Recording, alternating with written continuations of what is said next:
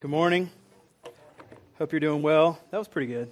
Hope you're doing well. By the way, I've changed now that if you haven't been here before, I always say, I hope you're doing well, because that doesn't necessarily have to elicit a response from you, because I used to say, how you doing? And it was like crickets. And so I had to say, I hope you're doing well now. That's why I do that. So anyway, that was random. So we are studying a new series now. It's called Doctrine. We started it last week, and to summarize last week's sermon, that was almost 50 minutes, is we believe that the Bible is the Word of God. That's basically, to summarize it very well. You can go listen to that on iTunes. Jack, the other elder here, did an awesome job expounding the teaching from 2 Timothy 3, starting in 14 through 17. And if you want to listen to that, I encourage you to. But we use that as the first week as foundational, really, to this entire doctrine series that we're doing this fall, to start there, to let everyone kind of know where we are and what we believe in regard to the Bible, because it's going to be the foundation piece as we go through this entire doctrine series this fall. Now, this is a unique thing for us, because usually we actually pick a book of the Bible and teach through a book of the Bible. So we've gone through Galatians, we've gone through 1 Timothy, we've gone through Jonah, we've gone through Haggai, we've gone through some 1 John, some others, and we are almost through the book of Matthew. We're a 4.5-year-old church, and I think we're like 75 sermons into Matthew, and we're going to pick that up right around Easter time, and we're going to finish the book of Matthew this coming spring. So, and not doing a book study, which we've always done, and that's actually, if you listen to last week's sermon, you'll understand why we preach through books of the Bible, because we believe the Bible itself is sufficient for everything that we need to do to preach. So as long as we preach the Word, we'll address the hard topics, we'll go through maybe some of the easier topics, but that's what you need best, is the Bible, and more of it and less of us, if you're going to necessarily have great spiritual growth. So anyway, this particular fall, we thought it would be helpful to go through some of the key doctrines of the church. And so I'm going to do this Jack did this last week, the other pastor here, but I wanted to do it as well, because I thought it was an outstanding idea.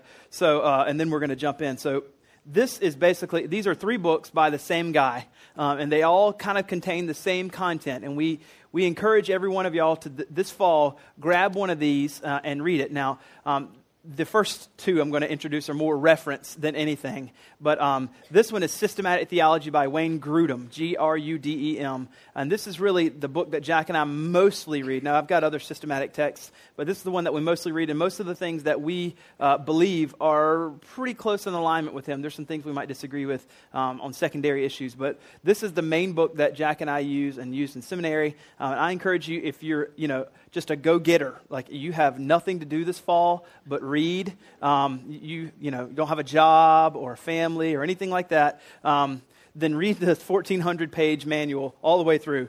More than likely, you'll probably use it for what my wife or some of you would just say, I want to know about a certain thing, and there's like 50-something chapters, 1,400 pages. You just find it in the table of contents and read the 15 pages on that particular doctrine.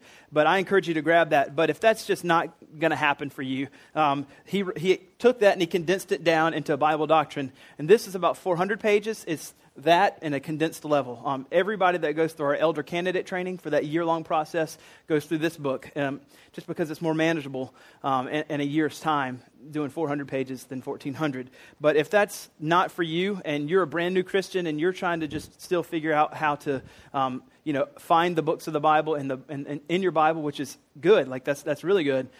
This is an even more condensed version of Bible doctrine. This is called Christian Beliefs, and it's just basically 20 basic beliefs every Christian should know. All these are by the same author. And we just encourage you, wherever you are, and we trust that you know better than we do, that you just grab one of these 3. I think it'd be good, because as we're teaching these sermons every week, these are sermons, and so we won't get to everything that you might be interested in. So as we're writing sermons, since we're doing doctrine and not doing necessarily a book of the Bible, it's going to feel a little bit more like a teaching format. But since it's a sermon, we have to preach. And so we're going to do some teaching content, but we're also hopefully going to turn these teachings and drive into my heart and your heart. That's the point of preaching, is to address the heart and try to, by the power of the Spirit, not us, evoke faith, like trust God, believe God, and believe in Christ. That's the goal of a sermon. Now, as we're also doing that, we know that there might be people here that aren't Christians, and so certainly we want to answer some apologetic questions, some things that basically, well, I don't understand this particular part of that. We're going to do that some, but sometimes we won't have the ability to do that. And we also want to end with application. What's the point of a sermon if you don't know what to do? So because there's so many things that we're trying to cram into 45 minutes and maybe 55 for me, we're not going to address everything. And that's why these books are great, because you can go and read some of those throughout the week and get some more study done or some more questions answered. Of course, you're free to email us and ask us questions and things like that. So I'm going to pray, and we're going to be looking at today the doctrine of the Trinity, which, afterwards, the mystery of the Trinity will be completely erased, and you are going to understand the Trinity fully today, and then we're all going to walk out understanding completely. I'm being sarcastic. So what we're going to do is try to understand as much as that's been revealed to us in the Word, and then the rest we're going to say, God, you're mysterious, and that's good, and we love you. So I'm going to pray, and then we're going to jump into the Trinity. Let's pray.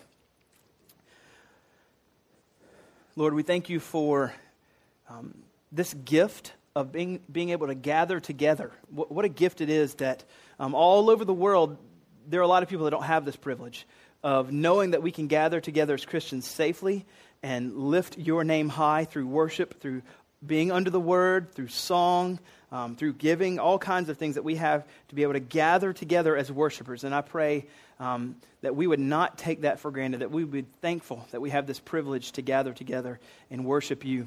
We ask now, as we turn to study this doctrine, that there would be plenty of Scripture intermingled in, and that there would be less of my opinions and less of my thoughts and more of what you have to say and more of truth. We know that the Spirit is the one that leads us into truth, and that we are desperate for Him to come now. So please, Holy Spirit, come now and fill us all. Fill me so that I can teach these things, but also hear just like everyone else from you, and we can all be changed by what we hear.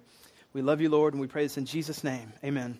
So in Titus 2:1, Paul is writing to a pastor, Titus, and he writes in chapter 2, verse 1, "But as for you, Titus, the pastor, teach what accords with sound doctrine."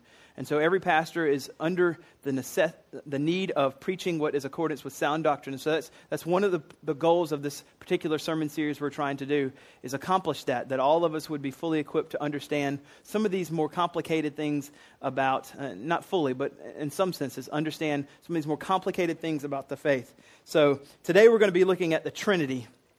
And we're going to kind of be all over it. Usually, as in even Jack did it last week, he was able to go right into a text in 2 Timothy 3 and talk about our beliefs. But the Trinity is actually, the word Trinity is not even in the Bible at all. And so, since it's not in the Bible, we're going to be using lots and lots of different texts. And this is how the format is going to be. And I had to pray and ask everybody to help me pray for this, that this would happen before we start. I've got a good bit of content that I need to get through, but the part I'm actually most excited about is the application at the end. I have 5 things that I'm just busting at the seam to go to right now. So we're going to go through the content with the goal of, I think, the best part coming at the end. So bear with me as we go through this. Actually, don't bear with me. Love this content as we go through it with me, and then we will get to the applications, of which I'm majorly excited about. So the word Trinity, the best way to maybe try to understand the word Trinity is if we're going to summarize it, I mean really, really summarize it, is unity and diversity. So if you go to our website and you look up on the beliefs, you click around in there and you find what we believe about the Trinity. It's a little bit more expanded than unity and diversity, but this is what it says, and it kind of helps us understand what we mean by unity and diversity. It says, we believe that there is one living and true God. This is the unity, that there is one God made of one essence. We believe that there is one living and true God, eternally existing. We have to make sure we understand eternity future and eternity past, eternally existing in 3 persons, the Father, Son, and the Holy Spirit, and that these persons are equal in every divine perfection. Divine just means God. So in every God-like or godness perfection, that they are completely equal. It's not like the Father's like first place and he's got the gold medal, and Jesus is second place with the silver, and the Holy Spirit's the bronze. Like, that's not it. They're all equal, equally God. They are all equal in divine perfection, and that they execute distinct, so they have different offices. They do different things, even though they're all 100% God.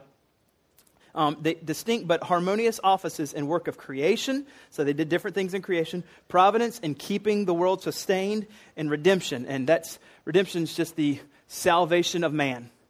So they do different things in that. Now, J.I. Packer, he's a theologian. When he's writing and he's imploring us all to think well on the Trinity, he says this: whenever a Christian comes to the Trinity, because it's so mysterious, we can easily just say, oh, this is so complicated, I give up. This is what he says. The historic formulation of the Trinity seeks to circumscribe and safeguard this mystery. So the reason why the word Trinity has been defined a certain way is so that we can safeguard and have some definite things that we're going to say about this mystery. He says, but not to explain it completely, because that's beyond us. But we need to say some things that are true.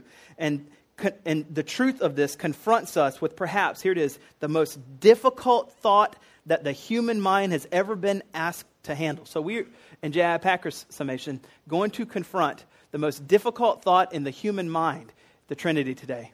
So I'm glad you're here. And he says it's not easy, but it is true. It's not easy to fully understand the Trinity, but it is true. So the history of the word first. The history of the word Trinity. The word Trinity in Latin, Trinitas, was probably first penned by a guy named Tertullian around the year 200. He lived from about 150 to 220, and about 50 years into his life, he probably became a Christian somewhere around there and started writing. He also used these words, persona in Latin, person, and substantia, substance. And so as he's trying to understand the Trinity, he uses this word Trinity. Now you can ask yourself, 200, I mean, Jesus died in 30. It took the church 170 years to get around to start writing things about what they believed. Well, it was a lot different then. They were running, and they were being persecuted, and they were being killed. And it's not really easy to write a lot of systematic theology when most of the pastors are doing funerals and trying not to be killed as well. But what happened is Tertullian wrote this in around 200, and then a little bit later, there was a guy named Constantine. There's debate in the end of whether he was a Christian or not, but what he's kind of known as in around the year 300 is making it easier for Christians to be able to practice their faith and not necessarily be persecuted so heavily. And when that happened, around 325, there was something called the Council of Nicaea, where Christians were able to come together and start putting together some definite statements about what they believe. You've probably heard the Nicene Creed. This just comes from the Council of Nicaea. That was around 325. There wasn't a whole lot said about the Holy Spirit there, but then as they got to 381, Constantinople, they had a Council of Constantinople where most historians say that right then is whenever the Trinitarian view had been solidified. And so Tertullian, back to 200, as he wrote, was trying to explain this Trinity, and he's, again, one of the first people trying to explain what it's all about. And this is what he said. One, the God, is all, and all of the persons are one. But unity, that is, of substance. So these three persons are still unified in substance. So he's one of the first persons to start talking about substance or essence, that they all contain the essence of God, and that they're one essence, but three persons. It's really key. One of the main things is one essence, three persons. While the mystery of the stewardship is still guarded, which distributes the unity of this one God into a Trinity, placing in their order three persons, the Father, the Son, and the Holy Ghost, which I'm all about reinstituting Holy Ghost if we want to start doing that instead of Holy Spirit. Sometimes it's just more fun to say. Three, however, not in condition. These three, however, are not necessarily three gods. He said not in condition or in degree, not in substance, that they're three essences of God. They're three persons, not in power, but in aspect, yet of one substance, of one condition, and of one power, inasmuch as he is God, who from these degrees and forms and aspects are reckoned under the name of the Father, the Son, and the Holy Ghost. So this is as he's trying to describe what the Trinity is. He's using language like they're one essence and they're three persons, and he's calling them the Trinity. So as we read that, and as we understand the Council of Nicaea and even the Council of Constantinople in 381, now there's three essential statements for us as Christians to understand when talking about the Trinity. Three essential statements, and these are things that are all true for us. The first is that God is three persons. God is three persons. So there's one God, which that's another one, but he exists in three persons, meaning there are distinct personal offices or activities that each person in the Godhead holds. So if we're going to talk about personhood, we should understand that. If we're saying God is three persons, let's understand what personhood is, because it might not be necessarily what you think. Usually when we say person, well, that means they're a human, and they got 10 fingers and 10 toes, and they have a mouth and a brain.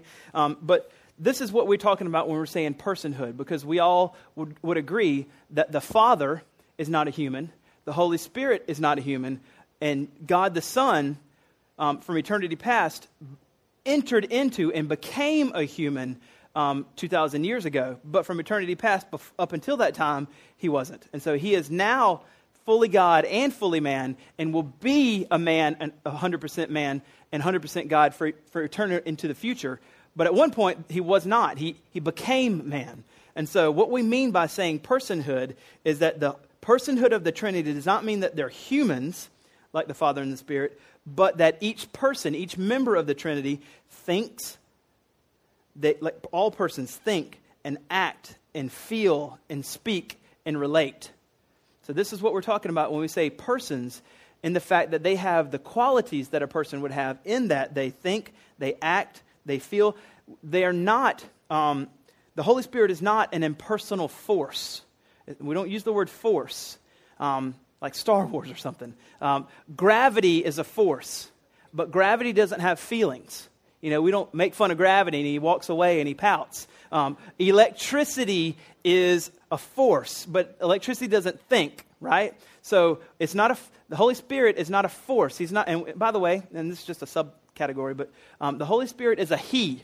He's not an it. It's not like cousin it over there with the hair all in his eyes. And we're like, we don't know what to do with him. He's just, that bizarre guy we don't talk about. The Holy Spirit is a he. He's a person, and which means he thinks, acts, feels, speaks, and relates. So this is important. This means the three persons of the Trinity from eternity past, before any of us were ever created or man was ever created, have been perfectly thinking, acting, feeling, speaking, and relating and loving each other perfectly. So now I'm going to maybe show my hand a little bit when we get into the application section, which means if that's the case, that they have from eternity past always been thinking and acting and feeling and speaking, relating and loving perfectly, if we want to know how to do those things, the only proper thing for us to do is to understand, to the best that we can, how they do that, and let that be the way that we do those things. So the way that we think, act, feel is by looking at the Trinity and how it's always happened. And then when we understand that, to the degree that we can, then we know how to do those things. Now, we're going to get into that application in a little bit. So the first thing is that God is three persons. That's an essential statement. When we're talking about these essential statements, it's key to understand this. These are the things that we know that we can say. And as we say these things, sometimes things will come up that contradict that. And when they come up and contradict that, we can say, that's not right because these three things are absolutely true. And as we study those, we can only study these to a certain degree, but we have to stop at some place and put on the brakes and say, I can't go any further. And that's just the way you have to understand the Trinity, is these things are true. I don't understand them completely, but I know that they're true. And when things that come and say something contradictory to that, I can say that's not true because of that. But we're never going to be able to dive into these three statements as fully as we want to and understand them. We simply can say these things. So the first one is that God is three persons. The next one is that each person is fully God. And here's what I mean by that, is any essential characteristic that's necessary for deity, that just means being God, any essential characteristic that's necessary for deity, it belongs to every one of the three persons in the Trinity. They're all God. Each person is fully God. It's not like God's really fully God, the Father, and he kind of like, Jesus stands beside him and it's kind of just comes into him a little bit, so he's like 98% God, and we just say he's God.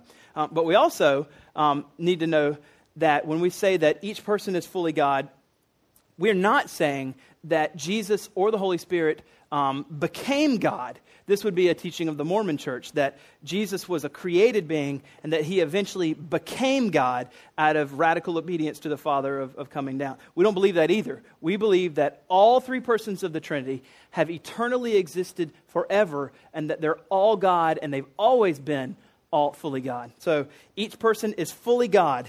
The next one is this, and this is where it gets a little confusing maybe in our minds.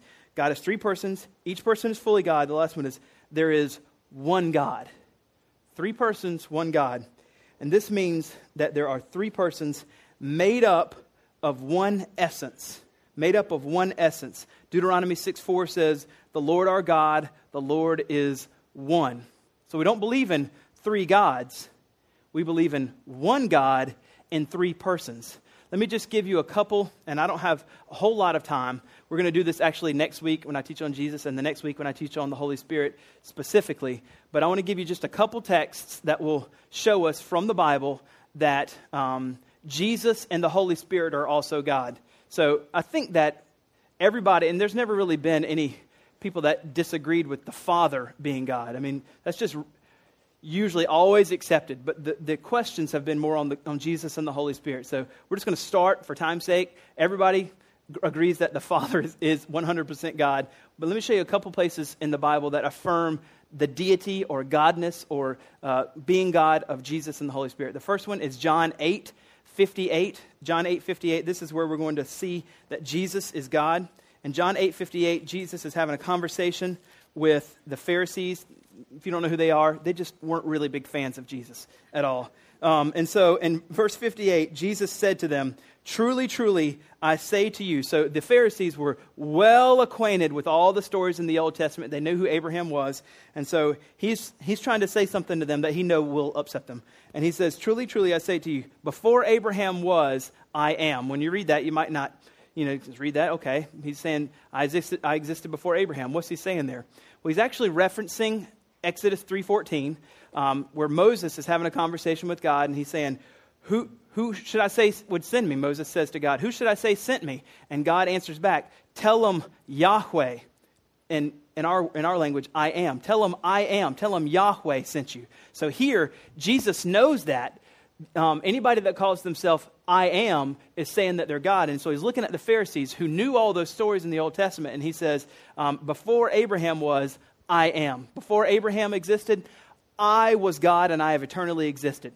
And that's what he tells them. And we know that that's exactly what he's trying to say because of the next verse, the response of the Pharisees. If he wasn't claiming to be God, the Pharisees, if he was just saying, I've been around a while, then the Pharisees wouldn't freak out. But in the very next verse in 59, it says, so they picked up stones to throw at him. So, that's just so strange. But anyway, they're like, you're saying you're God, so we're getting rocks, and we're just going to start throwing them at you. So they didn't like that because he was claiming to be God. So this is one text, and there are just tons where we can see that Jesus claims to be fully God and that he is God. The other one for the Holy Spirit is in Acts 5. Again, there are so many texts that we could use to show the deity of the Son and Spirit, but I'm just going to use these two. One's in Acts 5. What's going on here? This is after the resurrection. Peter is kind of pastoring a church, and there's a couple church members in there that say, hey, we're going to sell this particular land. They tell Peter this. We're going to sell this land, and after we sell it, then we're going to give all the money we make on this land to the church. And Peter's like, okay. And so their names are Ananias and Sapphira. So they go, and I don't know why, but maybe they sold it for more than they thought. They got a good deal, and they're like, whoa, we got all this money. You know what? I think we're going to hold a little bit back. We're going to go to Pier 1 and go to the gun store, and we're going to hold this money back. We're going to tell Peter we only sold it for this, and then we're going to give him that, and we're going to get this other stuff, and we're going Sizzler. So what happens is Peter knows that they lied. Peter knows that they lied. It's not like Peter said, give us all the money. It's that they said, we're going to give you this money, and so Peter's just holding them to what they said. And so in Acts chapter 5, you can see it here in verse 3, they're busted. And verse 3 says, but Peter says to Ananias, why has Satan filled your heart to lie? Almost the same language, by the way, as Judas. Why has Satan filled your heart to lie? Here it is, to the Holy Spirit.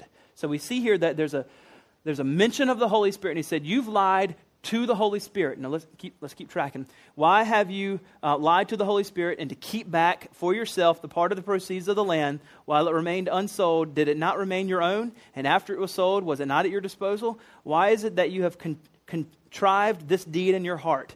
Here it is. You have not lied to men, but to God. So Luke, the writer of Acts, equates here with verses 3 and 4. If you lie to the Holy Spirit, you have lied to God. And so there's one among many to show us that the Bible affirms that Jesus and the Holy Spirit are both God. Now, here's what happens whenever people walk outside the lines of those particular three essential statements is we get into heresies or fallacies or accidental heresies. Now, this happens, and I'm going to illustrate it for you. We hear very familiar things, and whenever we hear these very familiar things, they become ingrained in us, and we never forget them. We just never forget them. I'm going to prove it to you. You ready? In West Philadelphia, on the playground is where I spent chilling out, maxing, relaxing, all cooling out, shooting some b-ball outside the school when we're up to no good. Started making trouble in my neighborhood. Mom got scared. No, we're doing it. Come on. All right, we'll stop. All right. So my point is this, all right? You've heard that so many times, even if you've never seen The Fresh Prince of Bel-Air, like you've heard that song so many times, you just have it ingrained in your head. If you're like me, how would you take a taxi from Philadelphia to California with the guy that stinks that long? I don't understand. Anyway, wouldn't that be expensive? But anyway, my point is this, that you hear things so many times that it's just ingrained and ingrained and ingrained that it becomes, you know it. And what happens is whenever people start using analogies or teachings, these teachings, they become ingrained in your head. If they're not true, you start believing wrong things. And it just becomes, it comes from repetition. It comes from hearing things over and over, like the Fresh Prince of Bel-Air theme song. And what happens is, if they're not correct, you'll start believing those things and not necessarily question them because you heard them so many times. So like, for example, talking about the Trinity. I'm sure you've heard this, and maybe you might think this is actually a good illustration. So some people have talked about the Trinity by saying, oh yeah, the Trinity, it's like H2O. You've got H2O, and you've got ice, and you've got water, and you've got vapor. And so you got all three, but they're all H2O. Well, the problem is that that's called modalism, and if you lived 1,500 years ago, you might have been burned at the stake. So we don't do that here, by the way. That's not what we do here. But again, that's actually because you've heard that so many times. You think, well, that's a good illustration, but it's actually not. Or maybe you've heard this one. So if I had my wife and my kids and my dad all in the room, I could say, yeah, I'm one person, but I'm also, to all three of them, I'm a husband and I'm a father and I'm a son to all three of them. But again, that's still not the right way to think about the Trinity. But sometimes when we hear these illustrations, we start getting misunderstandings. So I want to, as we're going, talk about a couple misunderstandings, or I call them accidental heresies. I don't think anybody intentionally starts out by saying, I want to start a heresy on the Trinity. I don't think anybody does that. So I think it's all accidental. But the first one would be modalism, which is the H2O one, what I talked about, where we say we have one person in three modes. And here's the problem. Back to our little illustration. The problem with that, and I'm not scientific, so I'm going to get words wrong, but I don't know science very well. I don't understand science very well. So you have the H2O, and I'm assuming that's a molecule or something. It can only be one of those things at once. That little H2O molecule can only be a solid, and if it melts, then it becomes a liquid, and it's no longer a solid, and then or evaporates, and it's only now a gas. But it's not all three at once. And see, what we're saying is that we're not saying it's one person in three modes. Some people believe that, it's just God, and he kind of shows himself up in the Old Testament predominantly as Father, and then after that, he kind of backs off as Father, and then he becomes the second mode, and he predominantly shows himself as the Son in the New Testament, and then after he resurrected, now just this one guy still is showing up now in this church age just as the Holy Spirit. It's just one guy, but he's three modes. This is not true. This is not the way we believe. It's actually, that would be a false way to understand it, that he's one God in three persons. All three persons always exist. It's not like he's sometimes God, then sometimes Jesus, and then sometimes the Spirit. He's 100% God, always existing, 100% Jesus, always existing, 100% the Spirit. All three persons always exist at the same time, but yet there's still one God. Again, there's mystery in there, I know, but he's not one person in three modes. The other one, and there's many we could say, the other one is called tritheism. Just means three gods. And this is a misunderstanding when we say, hey, they're all three God. When you say, well, they all three must be three separate gods then. They're just like three gods in a cluster. And this is misunderstanding verses like Deuteronomy 6:4, the Lord our God, the Lord is one. That God is of one essence made up of three persons. He's still one God. It's not like if there were three gods in a cluster, eventually one of them would have a different idea about the way things should operate, and then they would break apart. And that's not what we believe. We believe in one God in three persons. Now, I want to give some Old Testament and some New Testament support on the Trinity. We talked about some of the historical ideas. We talked about what are the three main essential things we understand. We talked about what are some of the accidental heresies that could happen. But you might be saying, is there really biblical support for this word Trinity since it doesn't even exist? This word Trinity doesn't even exist in the Bible. I'm going to show you some support from the Old Testament, New Testament. There are tons of verses that we could do. I'm only going to do a few from both. But I want to start in the Old Testament. In Genesis 1:1, from the very beginning, we'll see the Trinity. Won't use that word. In the very beginning, it says in Genesis 1:1, this won't be on the screen, and then I'll have some more, but we have to get this down to be able to understand the rest of creation. In Genesis 1:1, we will be going over the doctrine of creation soon, by the way. In the beginning, God, we'll all affirm that there's God. Okay, that must be at least the Father, right? Created the heavens and the earth. The earth was without form and void, and the darkness was over the face of the deep. And here, the Spirit of God was hovering over the face of the waters. So we can see on the surface, in the very first verses of the Bible, the Father and the Spirit of God. We're just saying, well, where's Jesus? Where's the second person of the Trinity? Well, in the Hebrew, and I can't remember the name, but there's a text that Hebrew scholars, as they would read this, the Targum. I can't remember it. But in the Hebrew, part of verse 1 can also, and it's been kind of just universally understood, that in verse 1 it says, in the beginning God created. It can also be translated along with the firstborn. Could say, created the heavens and the earth. So that mimics what we hear in Colossians 1:15, where it says Jesus was the firstborn of all creation in Colossians 1:15. And so it's implicitly in the Hebrew, it's not necessarily in our English Bible, and there's been almost universal understanding that from Hebrew scholars that the in the firstborn can be in there in this particular text. So in the very beginning we have in the beginning God, and along with the firstborn, created the heavens and the earth, and the Spirit was without form and void in the darkness, and we see the Holy Spirit of God hovering over the face of the waters. Now, why is that important? The reason why that's important is in this exact same chapter, when they start talking about creation, it helps us understand whenever we see the first person plural. And I'll show you what I mean. The first verse here is in Genesis 1:26. If we just had a one person, one God understanding, Genesis 1:26 wouldn't make any sense to us. And maybe you've never even recognized this. But Genesis 1:26, as God, the Trinity, is creating, look what it says.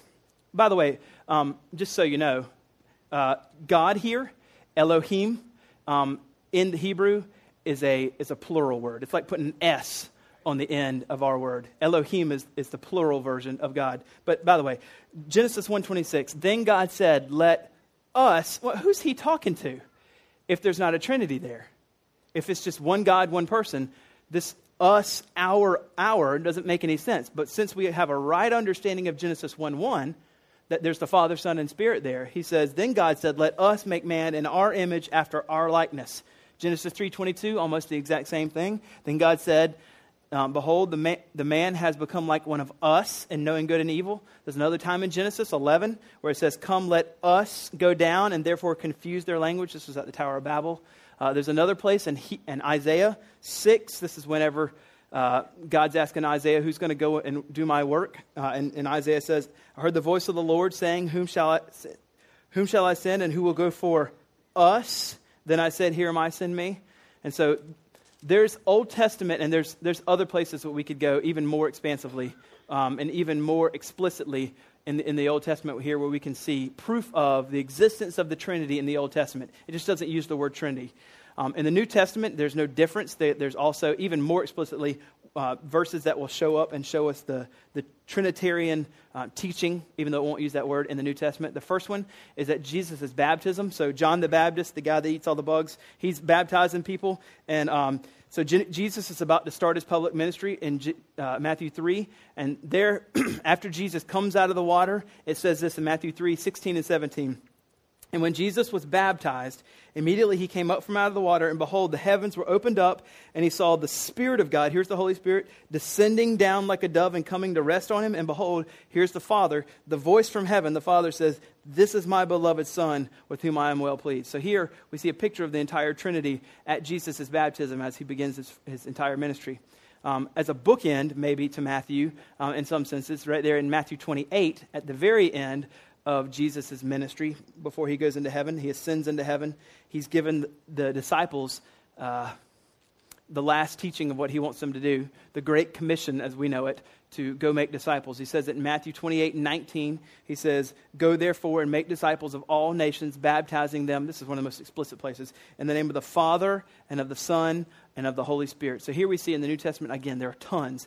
2 places at least. I have another one in John 3, and I just don't have time to go into that one. But all 3 are present there. There's tons of places that they're present. So now, we've talked about the oneness of them, and we've talked about their 3 persons. Now what I want to do, and the fact that they're all 3 God, what I want to do is we explore a little bit, just a touch, a little bit on those 3 persons, and talk about what are some of the differences. Although they're all God, and so they carry and have all the characteristics that would make them deity, they also, the 3 persons, have a little bit of distinction.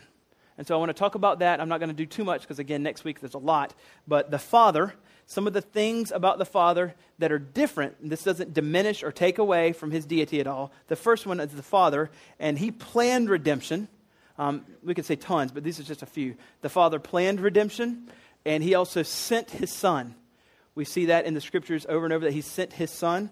And then something that's unique to the Son is that he actually obeys the Father's plans, and he actually is the one who accomplishes redemption. He's the one that goes to the cross, bears all the wrath of the Father that was put on him for us. And so he's the one that actually accomplished redemption.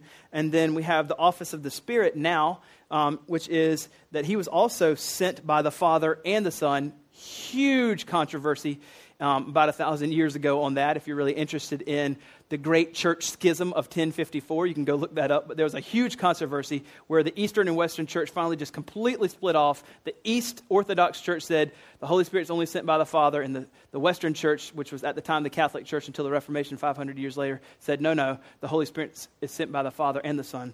I know you're really interested in that.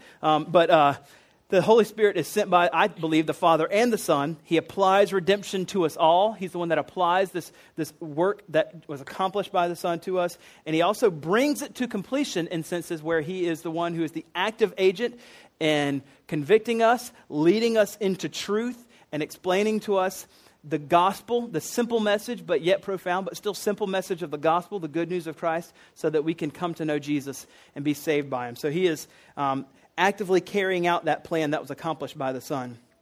So you heard me reference this word gospel, and I'll just I want to explain to you what this is. The gospel just simply means good news. And to maybe use the exact same language that I was using here, talking about the offices, which is redemption.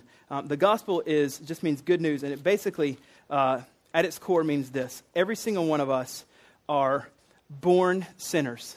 And I don't think I need to convince anyone in the room that you have in your life done things that we all know are sinful, that are not in congruence or in measuring of what the Lord expects of us. Whether you know the Lord or not, we all know that there's expectations of God. He's put them before us, and we know that when we sin, that feeling that you feel of conviction is evidence, actually, that God exists, but also evidence that you know that you're a sinner.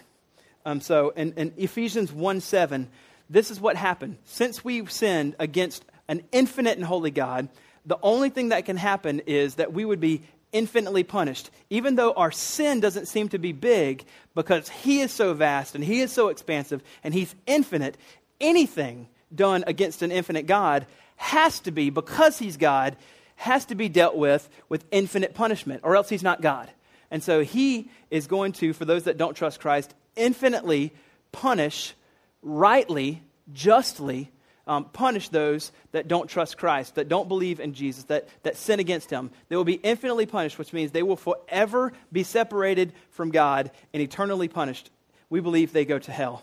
But there's a way that we cannot have to go to hell, but that we can receive forgiveness and be eternally with Jesus. And that is this: since we've sinned against an infinite God, a perfect payment, an infinite payment, God himself can be the only right payment, has to go before us and die in our place. We're supposed to now die because of our sin, but God has made a way. Instead of us going to hell forever, he takes his son, who is perfect, and he goes and dies in our place. That's the whole point of the cross, is that Jesus would go and be that sacrifice, that perfect payment, and die for us. And if we trust in what he's done for us, if we trust that he died on the cross for us and believe and confess our sin, we are now, by God, declared to be completely righteous and holy. The way Ephesians 1:7 says is, in him, that's Christ, we have redemption through his blood, the forgiveness of our trespasses. This is not some trespasses. This is all of our trespasses. And the reason why this is called the gospel, or good news, is because this is the best news in the world. This is the best news ever. We will not have any of our sins ever counted against us. All we will ever know with the one that created us and loves us more expansively and vastly than we could ever conceive, all we'll ever know is right, perfect relationship and love, because he put his son forward to take our punishment. Beautiful, just unbelievably beautiful. And he says he did this through his blood, the forgiveness of our trespasses, why did he do it? According to the richness of his grace towards us, because he loves us. He was not obligated to do this, but he did it because he loves us out of grace. And if anyone ever believes and trusts and lives for him, they will be saved. And the reason why I say lives for him is this: I've never met anybody that understands the gospel and says, okay, that's good, now I'm going to do whatever I want. No one talks like that.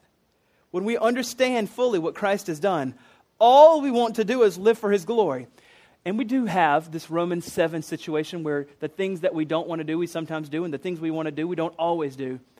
But the overall trajectory of our lives is we want to live a life that worships Jesus with everything we have because of what he's done.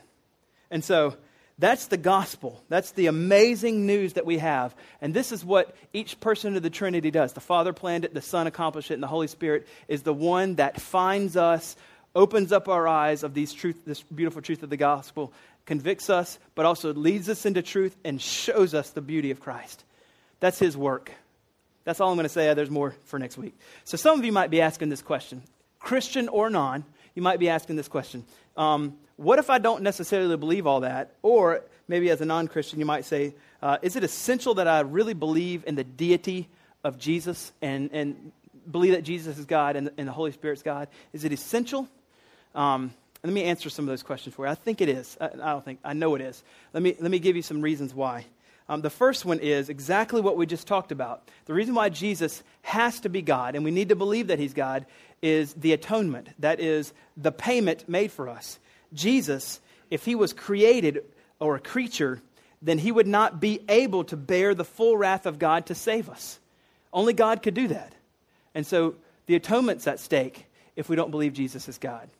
The next one is justification, or God's declaration that you're now completely and perfect standing with him. If Jesus was created, you would have ample reason to doubt your justification. And so your justification's at stake. The next one is prayer. We pray to God in the name of Jesus because we believe that he's God. Why would we pray in a creature's name, a created person's name? That wouldn't make any sense. And another reason is worship. We believe that it's only true, and the biblical teaching is that we worship God, not anything that's created. And the Bible has lots to say about worshiping created things. That's called idolatry. And the Bible has a lot to say against idolatry. So that's some of the reasons why Jesus is deity. The Holy Spirit, I'm going to turn to Jonathan Edwards to help us understand this. And let me just say, okay, we have officially reached the hardest part of the sermon to understand, okay? You thought Tertullian was hard. If you just want to get confused, go read some Edwards, and you just be like, man, this guy's confusing. But we're going to look at this, and I think that as we look at this, is one of the best, explanations of the Trinity. It's going to help us understand not only the Son, but also the deity of the Holy Spirit. And I'm going to do my best to try to explain it. And you've probably noticed I use my hands a lot, and I'm going to end up using my hands a lot with this, because I think that using my hands helps us actually understand what Edwards is saying. So forgive me for looking crazy. So it says, the Father is the deity. That means he's God. The Father is the deity, subsisting or existing always eternally in the prime, unoriginated. He never had a beginning. The Father is the unoriginated and most absolute manner, or the deity in its direct existence. So the Father is God, and everything that we said about it, what it means to be God, unoriginated, eternally God. And this is what he says about the Son. The Son is the deity, eternally, generated by the Father's understanding or having an idea of himself. But this has always eternally happened. And he says that it's the Son is the deity eternally generated by God the Father's understanding or have an idea of himself, and insisting in that idea so much so that it actually stands forth into a second person of the Trinity is the Son. Because as God understands and conceives who he is infinitely, that idea has so much power, being that it's God, it actually stands forth as its own person, the second person of the Trinity, the Son. And then he says this, and the Holy Ghost is the deity. So Holy Ghost or the Holy Spirit is also God. The Holy Ghost is the deity subsisting in the act or the divine essence, flowing or being breathed out by the Father to the Son and from the Son back to the Father. This love that exists, this love that exists between the Father and the Son is so real. God's infinite love and delight in himself, in his Son, is so real that it actually stands forth as a third person in the Trinity, because it's God and it's infinite, that it actually stands forth into the third person of the Trinity. And the whole divine essence does truly and distinctly subsist in both the divine idea, which is Jesus, and also the divine love, which is the Holy Spirit, that each of them are properly distinct persons. That's pretty amazing. When I read that at first, I was like, what did you say? This is an amazing idea as he's explaining the Trinity, so that this means God's proper understanding of himself is the Son, and it stands forth as its own person. So therefore, as we look at that, we should say, God has right knowledge of himself, the Son. We should have and push ourselves to have as much right knowledge of God as we can. But also in the third person of the Trinity, that there's this love, there's this, as he says, it's flowing and breathed out. There's such a delight and infinite love in himself that he has so much love that it stands forth of the third person. When we look at that, we say, not only does he have right knowledge, God have right knowledge of himself, he also has right affection for himself, infinite delight. So when we look at that, we should say, we should not only strive to have all the knowledge of God that we can properly, we should also strive to have all the proper affection or love for God, because that's what he is doing inside the Trinity. So Piper, as he's kind of helping us understand, John Piper, a contemporary theologian, understand Edwards, he says, the Spirit of God is the river of love and delight flowing between the Father and the Son, and the Holy Spirit is he uses the phrase esprit de corps, quoting C.S. Lewis, basically which just means the inspired common enthusiasm among the members of the Trinity.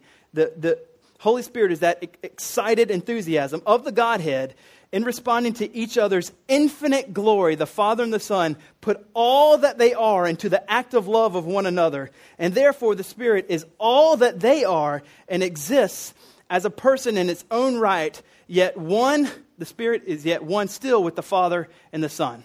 And then, his writing takes this interesting turn. He stops there, and you think he's going to say more about the Trinity, and he stops, and then he starts talking about us. And this is what he says. This is pretty interesting. He says, we grope. We stammer. So what he's saying is, as we talk about the Trinity, we try our hardest. And as we do it, we try to get a good picture of it. And he says, we grope, we stammer, we reach for ways to talk about and say this mystery. Why do we do that? Because something has gone before us. Namely, love has gone before us and given us this perfect illustration of what love is. And he says, lastly, falling in love always precedes the love poems. Like, what does that mean? I think this is what he's saying. All right, this isn't the Bible, so I think that's what he's saying. Think about your own life. And you're in college age and you're finally finding the one. You're finding the one. You don't, and it's all mushy and it's in that newness, like, oh, they're so wonderful. They have nothing wrong with them ever until you get married and you figure out they have things wrong. But you don't, before you meet them, you don't start writing love poems to them. You're like, oh, I love your green eye. Well, I don't even know you. I don't know your eyes. So you're not writing all these mushy love poems too. First, falling in love happens, and then the love poems happen. And what he's saying is, for us, when we look at the Trinity and we start, to the best of our ability, understanding this amazing affection that flows between the Father and Son, standing forth as the third person, that we now can properly understand how much God loves us and start, with the best of our ability, evoking ourselves, worshiping, and giving ourselves to love Him back. Wow, that we understand it. We don't understand it fully. We stammer. We try to talk about it. It's the same thing like whenever you come up, tell me about that girl you just met. Or you're like, oh, she's so, or you talk about the girl, like, tell me about him. He's perfect. He's just got all the, like, I can't even explain it. He's just so, like, we know what we're saying. Like, we can't explain it, but we just, that's my girl voice. So, like, we try, I don't know. I'm trying to describe them. It's all in my head, and they're just, I feel, and I can't, and this is exactly what he's saying. When we talk about God, I mean, the infinite God that you can't describe, there's this understanding, 1 John 4:7, God is love, that now has come upon you, that the proper understanding of who God is and what love really is on me. We grope and we stammer as we try to talk about what this love is, because it has so invaded my heart. All I want to do, with the best of my ability, is return this love that's being given me back, because God has found me. Because God has saved me. So this is what he's talking about. Because this has happened. These are my applications. Because we finally understand who the Trinity is in a sense. I have 5 applications. We're going to go through them decently fast. But as we're looking at these applications, they're all going to be formed by this one question. You know, the lens by which we're going to look at these applications is this. How can we, as Christians, more accurately reflect the Trinity in everyday life? We've understood as much as we can about this unity and diversity and the love, the proper love and proper feelings and proper everything that they've always had from eternity past. And if that's all the case, how can we, knowing that that's always existed and that's what we're supposed to look at for how we're supposed to conduct our lives, how can we properly reflect the Trinity as Christians in our everyday life? The first one is this: community. The Trinity has been the first community and has always existed in community from eternity past. The Trinity community has never not been a loving community. Double negatives, I know. But the Trinity has never not been a loving community. It has always existed as a loving community. So when we want to know what community is, we look at the Trinity, who's always existed and thought and felt and loved, so much so that it actually stands forth as the third person of the Trinity. And we look at that and we say, that's what community is. So when we look at our lives, this means that we should look to the Trinity to know what community should look like. And so we should make significant and earnest and deep loving relationships in our own lives. That's what exists in the Trinity. So we should push ourselves to live as connected as we can in community with people. We have to push ourselves. That's what most accurately reflects the Trinity as a Christian, is that you lived not as an island way off by yourself, but in a community with other Christians, existing and loving and caring and serving and being with them, because this is what's always happened. So that means if this is your church, Remedy Church, or really whatever church you go to, your next step is then to join a community group. Most accurate reflection of the Trinity that you can do if this is your church is to join a community group. And you might say, well, I don't know how to join a community group. I'm going to talk about that. But you might say, I'm actually in a community group, Fudd. Got that one. What's the next application? Well, let me keep going for a second. If you're in a community group, the next thing you need to do is join what we call gospel-centered discipleship groups. You have your community group, which is a group of 12 or 15 people, co-ed. We also have things that are called gospel-centered discipleship groups, where it's just one gender, and you dive in deeper into life and the Bible and prayer and thinking about lost people around you. This is another discipleship arm of the church where it's key for you to have those couple people that know you more deeply than anybody. It takes time for that to happen. It takes time. It could take years. but you need to most accurately reflect the Trinity by seeking those things out and living a connected life. Some of you are saying, I got that one too, Fudd. All right, last one. You need to also be actively inviting other people into the community at Remedy. If you're doing those first two, what's your next step? I don't know. Joining one, being in what we call a GCD, Gospel-Centered Discipleship Group. If you're already doing both of those, be an active agent and getting other people connected into the community. Whatever church they go to, that's how we most accurately reflect the Trinity as Christians. Next one is communication. The Trinity has been in perfect communication since eternity past. And it stands for a model for us. So that means for us, I think two things. It means for us that we should obviously be in perfect striving to and as much perfection of communication that we can. Meaning the primary way that we communicate should be face-to-face. The Trinity is not texting each other up there. It's not like the Holy Spirit's over, in Egypt and God the Father is chilling at Australia and they're having to shoot text to each other. How's it going over there? Good. What time is it? That's not how it happens. Face-to-face, I know that's a little bit weird. Face-to-face communication perfectly has always existed in the Trinity, which means for us, the primary way that we most accurately reflect the Trinity is that we are not letting social media or whatever lead the way that we communicate. God wants us to lead face-to-face lives. But also, another one under communication is that we also communicate truthfully. They're always telling the truth. And so when we face-to-face communicate with each other, it must be truthfully. So your next step is, think of that person right now. Could be your spouse, could be your brother or sister, could be that crazy uncle, could be the neighbor that just gets on your nerves. There's someone in your life that you are not communicating with as well as you should. That's your next step. This week, start communicating with them the way that you should. The way that most accurately reflects the Trinity. As a Christian, it's not just an idea that maybe you should do. We should all strive to live lives that most accurately reflect our God. The next one, humility, is in the Trinity, it paints for us a picture of deference or submission. We see the Son, we see the Father planning and the Son saying, yes, I will go obey your plan. He submits himself under the will of the Father and goes and obeys the will of the Father to accomplish redemption. This does not diminish his deity. It does not diminish and make him like half a God because God made it up. Instead, he's still completely God, but he also, out of humility, obeys the will of the Father and goes. And so we see that present in the Trinity, and it should be present in our lives. This means for us that we should live lives for the well-being of others. You're going to live life for the well-being of yourself. There's no question. If you read Philippians 2, it's clear that we're going to do that. In Ephesians 5, we're going to do that. But we should also strive to live lives that are for the well-being of others, not just for self. We need to look to try to do things for the common good of the body of the church, not just for the common good of FUD. We can't do that. What most accurately reflects the Trinity is that we serve humbly. We serve humbly each other.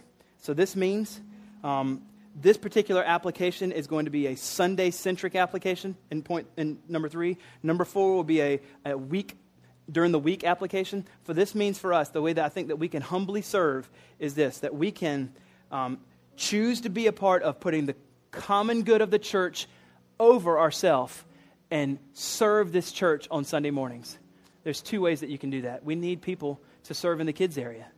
We need people that will go down there once a month or twice a month to serve the children while others are up here. We have 2 services. You don't have to miss church. Or you can also set up or break down. We rent, so we have to put stuff out here and make the coffee and all that kind of stuff, and then we got to put it all back away. Now, I know what you're thinking. I'm thinking it too. I want the set up and breakdown. That's what I'm signing up for. Listen, I know that that's the easier one, okay? But don't just default to the easier one because it's the easier one.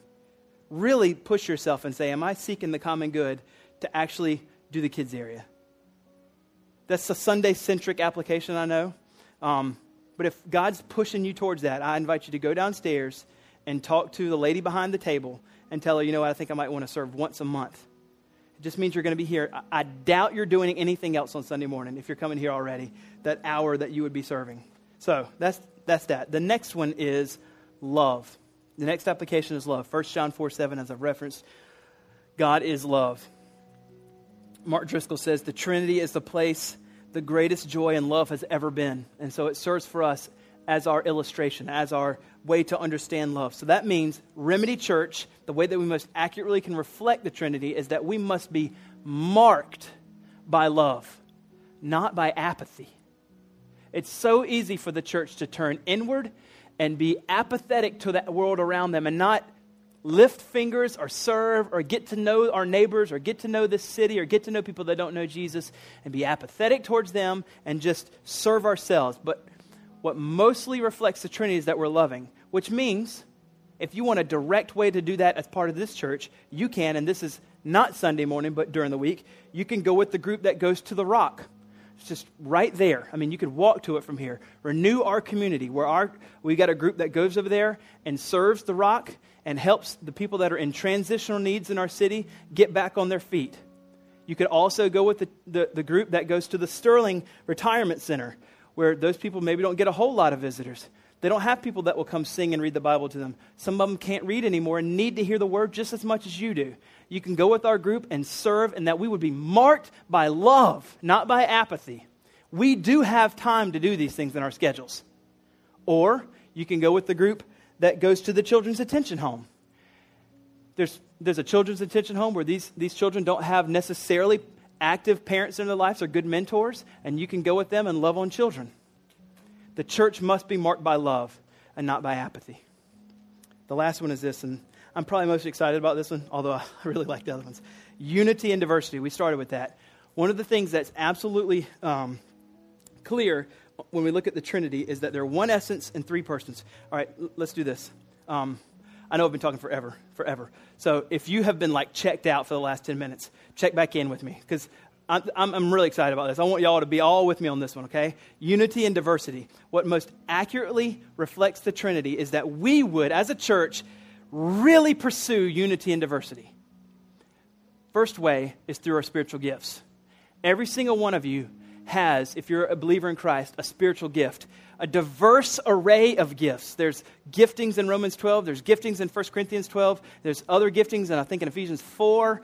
Jack's going to teach you on spiritual gifts in 2 months. He's going to tell you everything you need to know about gifting. He's doing that, not me. So anyway, my point is, every single one of you have gifts. A diverse array of gifts. But we're all unified under Jesus. So every single one of you need to actively pursue using your gifts in this church. Don't say, well, Jim's probably better at that than me, so I'm just going to take my gift and stick it on the shelf and not use it because he's just better at it. I can't do anything like Susie or Bob. And don't do that. Every single one of you has a gift. And we want you to use those in this church. If you don't know your gift or you don't know how to plug your gift into this church, ask your community group leader this week, how can I use my gift in this church? If you're not in a community group, go back up to application 1, join a community group. But we need your spiritual gifts.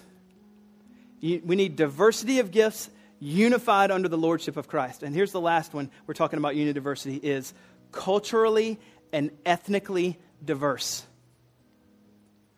God has graced the human race with many, many, many different ethnicities. And the way that we can most accurately reflect the Trinitarian nature of God is that we would have a church where we have members of many different ethnicities. This is what it means to be ethnically diverse, culturally diverse, but still unified under the lordship of Jesus Christ. Which means for us, we need to invite, and I'm not going to say to our church first, into our homes and into our lives. It's easy to invite somebody to church 1 hour a week. I'm saying invite into our homes and into our lives people that maybe are different than you, that think like you, have a different culture than you, that look differently. You invite them into your home, invite them into your life, invite them into your community groups, all of your neighbors of all of different cultural and ethnic backgrounds. And invite them to church. Because this is the way that we as a church will most accurately reflect the unity and diversity that's in the Trinity. I think that that's what pleases the Lord. I don't just think it. I know that that's what pleases the Lord. And so that's all I have when it comes to the Trinity. So what I'm going to do now is we're going to all turn to a time of worship. And so some of the things that you've heard, hopefully the Holy Spirit, the third person of the Trinity, has evoked your heart to want to give glory to God for this great gospel that He's done. As we've learned more, as we know Him more fully, we should want to give Him the proper affections. So we're going to stand and we're going to worship God. And Ben's going to lead us. I'm going to close us in a time of prayer, and we will worship together. If you have any questions whatsoever about how to become a Christian or anything, I'll be right back there in the back corner. I'd love to have a conversation with you. You can find me after church as well. Let's pray. Jesus, thank you so much for this time where we can come together and worship. We can come together and worship under the Word. We can worship under the song. We can worship under giving. Thank you, Holy Spirit, for being present, for teaching us. I pray, God, that you would come now as we worship through song, that you would fill us with the Spirit, that we would reflect back to you properly the right emotions, and our outward forms of worship would be accurate with our inward feelings of our heart. However we're wired, we would give you the glory. I pray for anyone here who might be trying to understand this good news of the gospel, that you would lead them into truth and that they would trust Christ this morning for their salvation. We pray all these things in Jesus' name. Amen.